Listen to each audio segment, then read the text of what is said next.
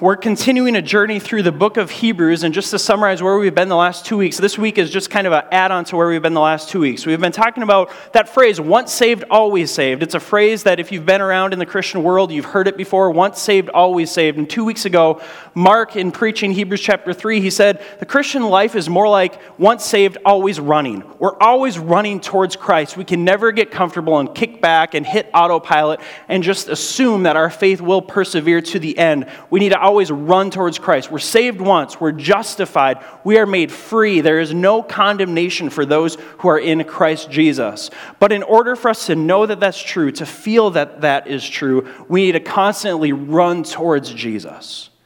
And then as we closed out chapter 3 and began into chapter 4 last week, we said that's true, once saved, always running, but it's also once saved, always resting.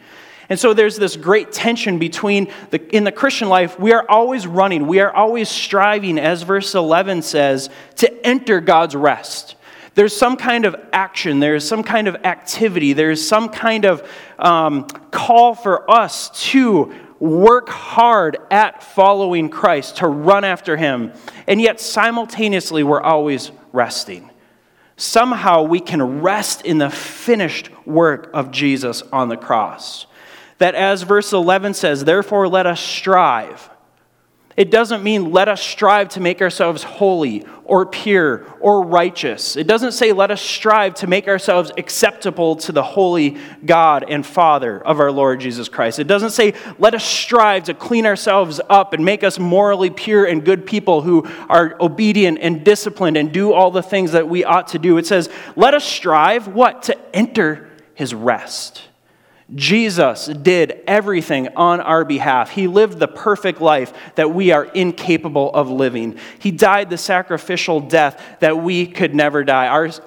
We could try and die for our own sins, and it would never weigh the cost. It would never measure up. And so Jesus has done this for us, and so we can strive to enter His rest.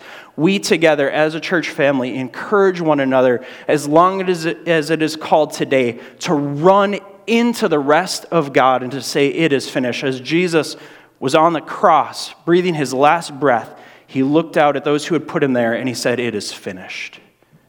It is finished. And so if we are in Christ, if we behold Christ as beautiful, if we receive Him, we run together as one family into His rest, and we can say it is finished. I don't strive for acceptance, I am accepted. Therefore, I strive to believe what's true of me. That's our striving.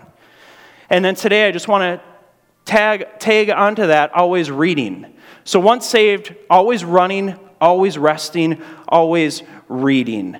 I believe we have God's Word in our hands. And so as Christians who are always running after Christ and striving to enter His rest, we must always be reading God's Word, soaking in His Word, taking in His Word. Now, God in His divine sovereignty, He speaks to people, and there is a way that Christians throughout the centuries have been able to enter God's rest without having the whole Bible in front of them or being illiterate.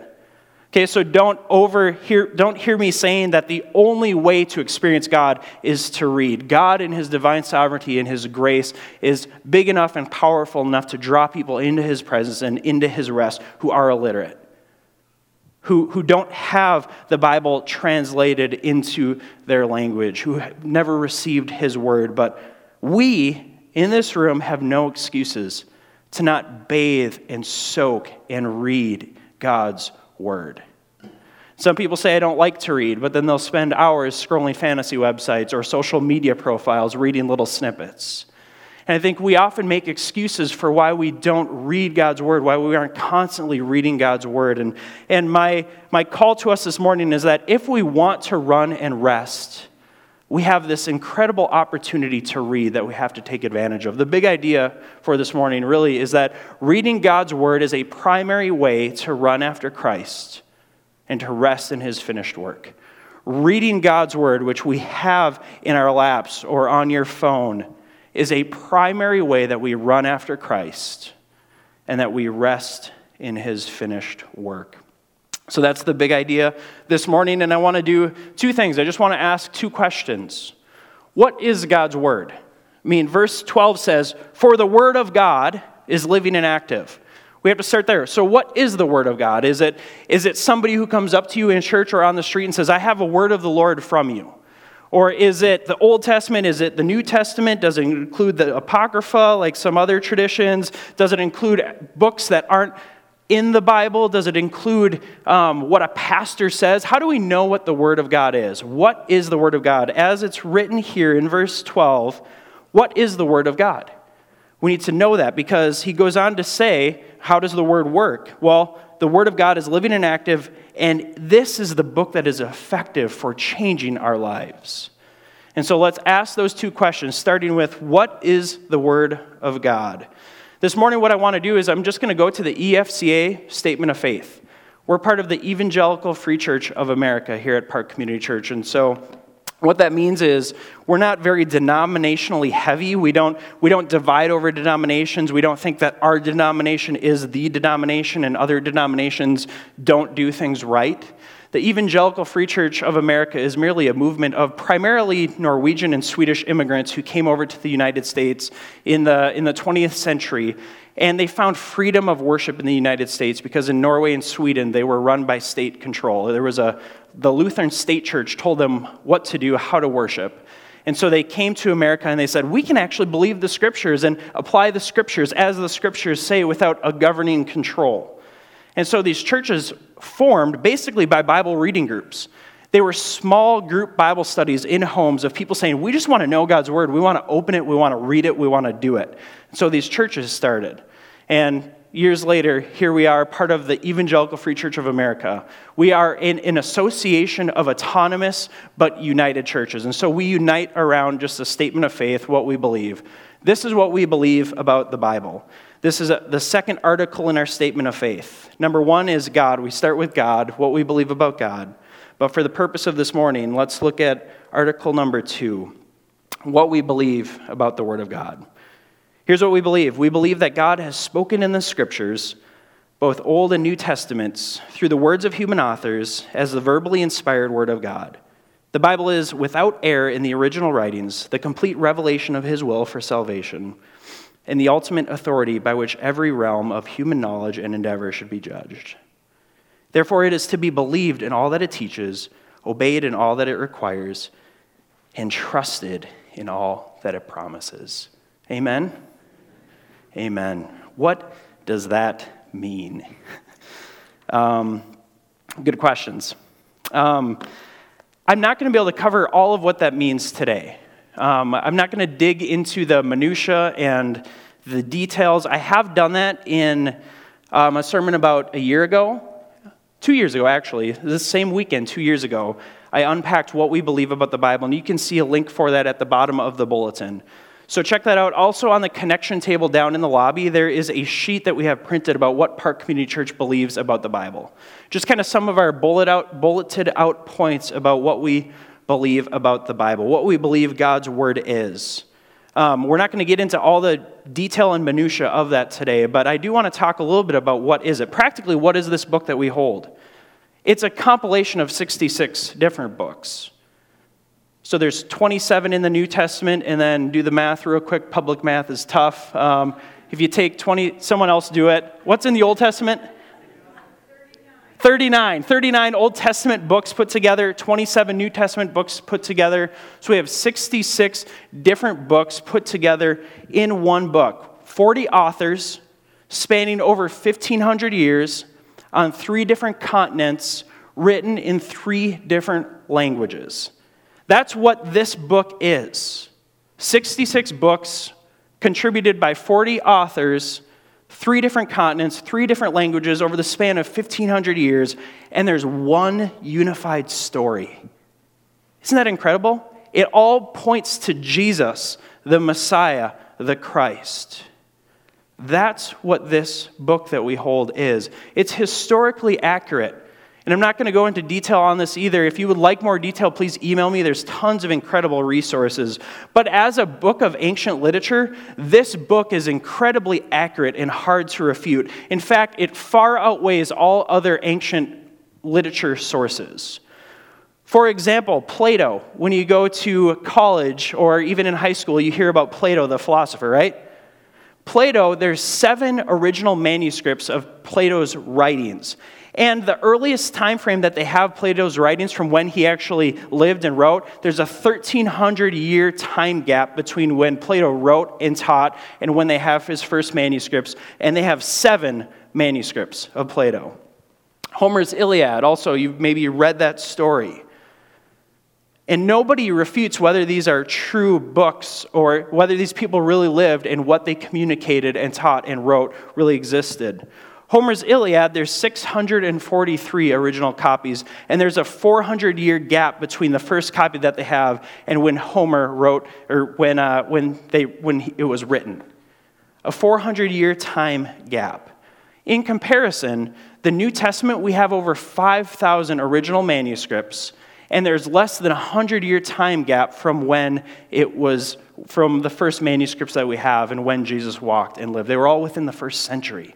And then if you go out to 300 years, there's almost 25,000 manuscripts of the New Testament. Scholars who actually dig into the historical reliability of the Bible will tell you, even if they don't believe the Bible, they will tell you that the Bible is a trustworthy source. Now, if they're intellectually honest, they will tell you this is a trustworthy source. They will say there's some things in here that we don't believe necessarily. If they're non-Christian scholars and archaeologists, they'll say there's things in there we don't believe, but you can't argue how it came together. You can't actually refute the accuracy, the historical accuracy of Scripture. And so whether or not you believe this is God's word or not is up to you. It's up to God revealing it to us and opening our eyes to see it. But we can't refute the historicity of this book based off of historical data and facts. You just can't do it. And so that's what we believe about the Bible. That's what the Bible is, and we believe that it is trustworthy. For one, because we'll get into this later, what the Bible does. This helps us to understand it as trustworthy. But as an ancient source, we can't refute it. We have to consider it. We have to read it. We have to say, this really happened. These stories really happened. And this book came together in a trustworthy way. Do I trust it or not? And so what the Bible is, that's the facts of what it is. And we believe it's God's story given to God's creation through God's chosen instruments, the human authors. That what we hold in our hands is God communicating to us the history of the world. And he's communicating that to us through the pinnacle of his creation, mankind. He created Adam and Eve in his image and likeness. And so God is creating 2 human beings, the pinnacle of creation, through human beings. He is communicating to us through his chosen instruments the story of the world. I mean, isn't that deeply embedded within every one of us? Why am I here? What's my purpose? And what comes next? The Bible answers those questions for us. It is God communicating the story of the world. It's him communicating your story to you through authors over 1,500 years coming together, pointing us to the reason why we live and breathe and have our being. These 66 books were compiled in 397 AD at the Council of Carthage. And so this is when we talk about the canon, the New Testament canon, when it came together. They didn't decide at that day what was Scripture and what wasn't Scripture. What they did, there was all this confusion about which books are authoritative, which books aren't authoritative, which ones do we include in the canon. And so churches from all around got together and they had a criteria. They had 3 criteria primarily that they used. Conformity. Do the books have an orthodox Christian teaching about who Jesus is and the story of the Israelites, the story of the Jews, and then God coming to them in the person of Jesus Christ and Jesus opening up the way of salvation to the Gentiles? Is there conformity to orthodox Christian teaching throughout the centuries? And all of the churches agreed on the books that had conformity to what was orthodox Christian belief. Do they have apostolic authority? That was the second criteria that they asked. Are these books in the New Testament written by eyewitnesses or people who spent time with eyewitnesses of Jesus? So Hebrews, we don't actually know the author. This is the only book in the New Testament where the author is just unnamed, unknown. But in 397, and history matters, let's not throw history out. History matters. In 397, all of the churches together said, whoever, maybe they knew at that time and they didn't insert it because they didn't want to add it in, but they saw the book of Hebrews as authoritative. All of the churches in that time used this book as authoritative from God, saying either it was written by one of the eyewitnesses of Jesus or somebody who knew an eyewitness of Jesus, and so therefore it has apostolic authority. And then the third criteria that they used was Catholicity. And that doesn't mean just the Catholic Church. It means that does it have a wide usage among all churches everywhere. And so these churches agreed on conformity, that it conforms to Orthodox teaching about Jesus. But then also they said, do the churches use these books? And so they canonized. They didn't create the Bible. They merely put a stamp of approval on the books. These are the books that we can trust as the Word of God communicated to us through human instruments, human authors, human preachers, and teachers. Look at 2 Peter chapter 1 with me on page 1018 in the Pew Bible. 2 Peter chapter 1, verse 16 through 21.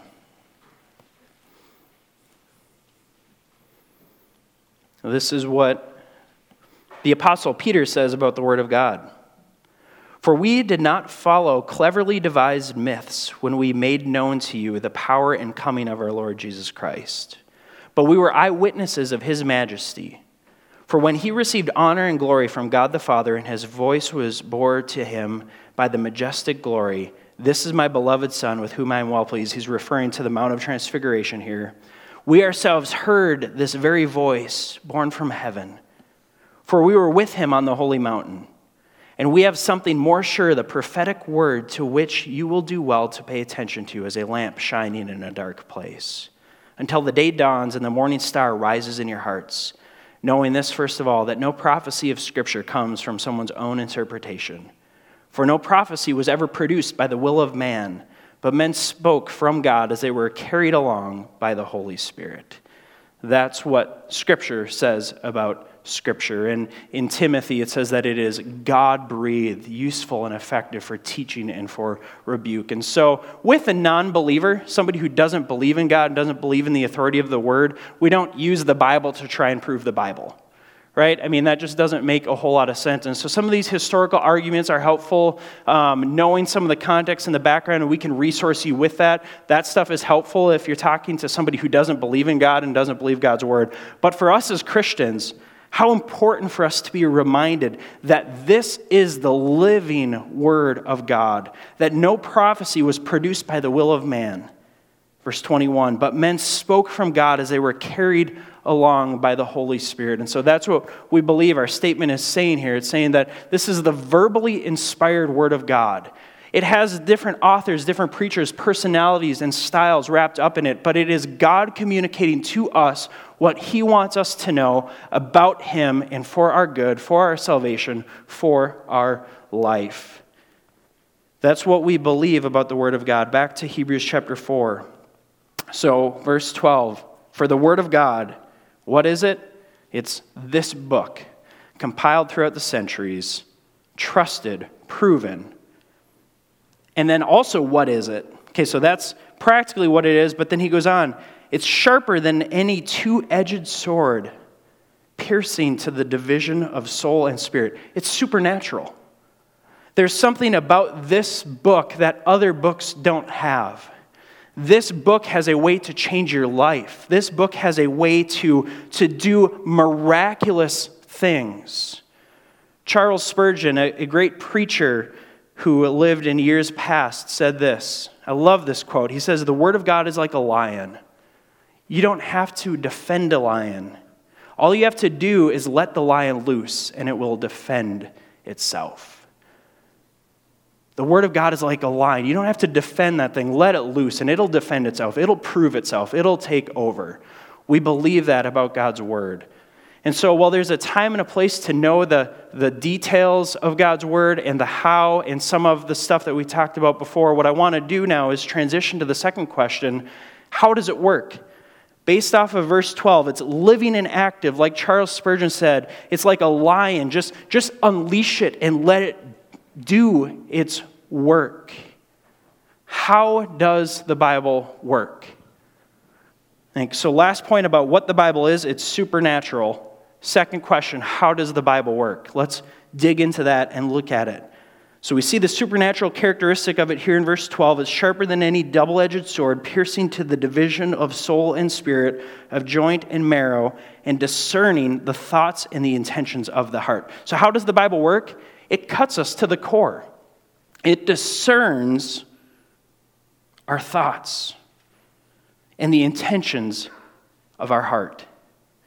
God's word has a supernatural characteristic about it where when you read it, it reveals to you things about yourself, things that you're thinking, things that you're feeling, things that you are questioning that you wouldn't be able to make sense of outside of God's word. It reveals your thoughts. So if you're thinking negative thoughts, these scriptures will reveal to you those negative thoughts. You'll read the Psalms and you'll say, wow, I'm a complainer like that person in the Psalms. But then God takes you on a journey and brings you back to a place of praise. This is a supernatural book which discerns our thoughts and the intentions of our heart. There's something supernatural and powerful about this book that when you get into it and when you start to read it, and the only thing, that video that we showed early on, the only thing that I would push back on is we need to be reading this thing in community as well. We do need to get alone with the Word and spend time with God reading His Word, always reading, yet in the context of community. So you can say, I was reading and God seems to be revealing this about my heart and my intents. Do you see that in me? Do I seem deceptive? Do I seem manipulative? Because as I'm reading God's word, I'm starting to think that maybe I'm deceptive in this area of my life. Or maybe I'm manipulative, and then your trusted friends and brothers and sisters in Christ can say, yeah, you are kind of manipulative. You are kind of deceptive. And then you can say, praise God for revealing the thoughts and the intents of my heart. Repent. Would you help me? I don't want to be deceptive. I don't want to be manipulative. Could we together grow up into Christ, who is the head of the church? That's what God's word does. It sharpens us. It makes us more like His Son, Jesus the Christ. It reveals our thoughts and the intentions of our heart. And I love this, verse 13, and no creature is hidden from His sight, but all are naked and exposed to the eyes of Him to whom we must give an account. Our world is lonely. I mean, hop on social media and scroll through your different social media outlets. Why do people post the things that they post? Because they don't want to feel alone. When you post something and you go back and you check to see if anyone liked it, why do you do that? Because you don't want to feel like you're alone. If no one liked anything that you posted, you feel alone. We feel alone in this world, in this life. I mean, sometimes I have all the music that I want on my phone, but sometimes when I drive, I turn on the radio. Do you know why? I have the songs that I like on the radio on my phone. I don't have to go to the radio to hear the songs that I like. There's something about me feeling connected to other people when I turn on the radio. Maybe you listen to talk radio. Maybe you listen to normal radio stations. Maybe you watch the news every night, not even because you care about what's on the news, but because you feel like, what's happening in the world? I want to feel like I'm a part of something. I want to feel connected to the events. Why do you watch the Olympics? Because you love curling? No, because you want to be connected to what's happening. We have this deep internal desire to be connected to people. We have this deep internal desire to be known and to know. We want to feel known. We want to feel heard. We want to feel cared for. And I would submit to you that many people in our culture, many people in this room, deep down feel lonely. And that loneliness has nothing to do with actually being alone. It has everything to do with feeling unknown. Loneliness doesn't come from being alone. We're never alone. You go anywhere, you can find people. Loneliness comes from feeling unknown. There's something deep in the recesses of our heart that we're nervous to let people into that place, but yet we long to have people in that place. You've probably experienced this in marriage. You get married and you're with this person and you're starting to allow this person to get to see things about you that they never saw about you when you were dating because you tried to make yourself look good when you were dating. And then when you were engaged, you were trying to make sure you didn't screw it up bad enough to not get to the wedding day. And then you get married and all of a sudden you're waking up next to each other and you look awful. And except for my wife, she looks great, but I look awful. She stayed with me. And as Brittany and I got married, she started to, I'm not going to tell you what this is because then you'll also start noticing this, and I don't want to be that exposed to you, but I have this telltale sign of when I get annoyed or angry, and she calls me out on it all the time. I didn't know this about myself until we got married, and she started to know me and say, why are you reacting that way to what I just said? I'm like, nothing, I'm fine. She's like, nope, you're doing that thing, and some of you may notice it at some point, but she's getting to know me, right? She gets to know the way that I work, the way that I think, the way that I respond, the way that I act. That's a beautiful gift of marriage. But even in marriage, there's a place that you feel unknown. I mean, I don't know, we've only been married for almost 12 years, right?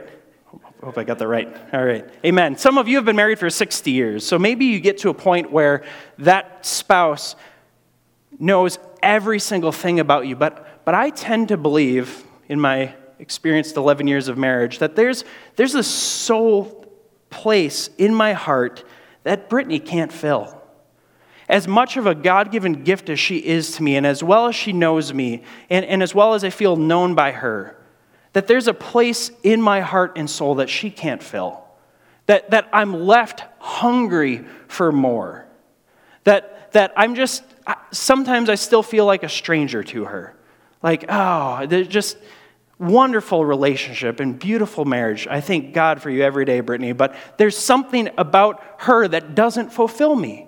And there's something about me, I hope, that doesn't fulfill her. I hope I leave her wanting a little bit more because Jesus is the only one who can stand in that place. God's word is the only one that can truly know our deepest thoughts and our heart's intent and our struggles and our fears and our failures and our disappointments.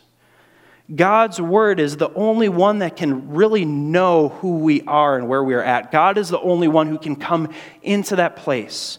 And I would submit to you today that the only way to truly feel satisfied and never alone is to let your heart be exposed before the Creator of the world.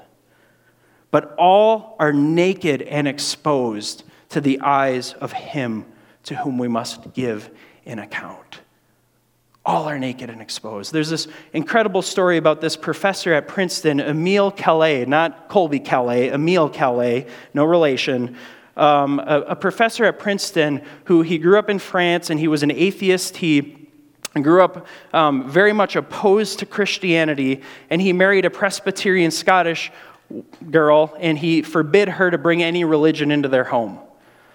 And so for years, she listened, and she wasn't very devout to her faith. She grew up in the church, but she was one of those people, and you know these people, they grew up in the church, but they really want nothing to do with the church, and it doesn't make a significant impact in their life. And so they get married, and Emile forbid her to bring any religion into the home. And for years, he was compiling these different quotes because he wanted a book that he, as he said, would help him know himself. And so he went to all the literature that he could think of, and he wrote down quotes. Over the years, he compiled all these things in a book that he thought would speak to him. And in their marriage, they had a kid, and so the kid's young, and his wife is starting to think, as she has a kid, someone needs to teach my kid about God. She's starting to think about this religion that she used to care about. And so she was actually walking down the street one day with her baby in a crib and walked by a church, and the pastor there was outside, and she started talking to him, and he gave her a Bible. She smuggled the Bible back into her home. And Emile, her husband, this atheist who had banned religion from ever coming home, that same day, providentially, he had compiled his book. He went under a tree and sat underneath a tree and was reading all the quotes. And he said, this doesn't do anything for me. He said all that he could remember as he read all the quotes is where he was when he found the quote and why he put it into this book. And so he was disillusioned and disappointed, and he went back home, and he found his wife's smuggled Bible. And she was fearful, thinking that he was going to flip out about this Bible. And he said, "Can I borrow this?" She said, yeah, of course. He said, I've actually never seen one of these before. He carried it into his study and read the entire Gospels and came out and declared to his wife, this book found me out. This book knows me. This book reveals to me what I desire, what I crave, what I long for, what I need. And Emil became a Christian, began teaching at Princeton Theological Seminary. That's what God's word does to us. It cuts us deep. It exposes who we are. But as it cuts, it heals. As it exposes, it covers. God's word doesn't work to humiliate us. It works to heal us. Look at verse 13. No creature is hidden from his sight, but all are naked and exposed to the eyes of him whom we must give an account. Is that one of the common fears that you hear about? People having dreams of going to school in their underwear, standing up to preach in their underwear, or kind of that exposure that, I don't want to be naked and exposed in front of people. I need to cover up. I mean, it was the first response to sin in the garden. Adam and Eve disobeyed God, and all of a sudden they realized that they were naked. They felt ashamed. They felt exposed, and so they covered themselves. And now Jesus comes and he covers us with a righteous robe, and he says, it's okay that you're exposed before God. I'm here now to cover you. I know you. I see you. I care for you. I feel you. I communicate with you. So get in this book. It's the only way to feel surely known and to truly know what God has for us. And as this book exposes us, it doesn't leave us there. Look at Psalm 19.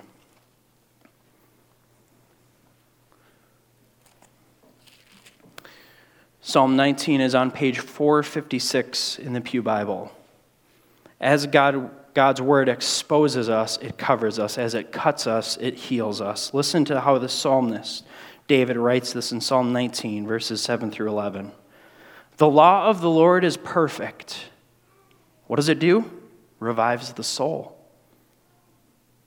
The testimony of the Lord is sure, making wise the simple. The precepts of the Lord are right, rejoicing the heart.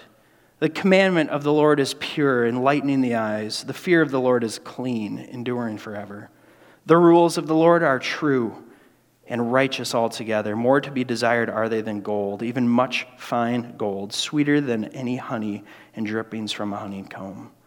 Moreover, by them is your servant warned. In keeping them, there is great reward. The word of God reveals to us who we are and what we need. It cuts and it heals.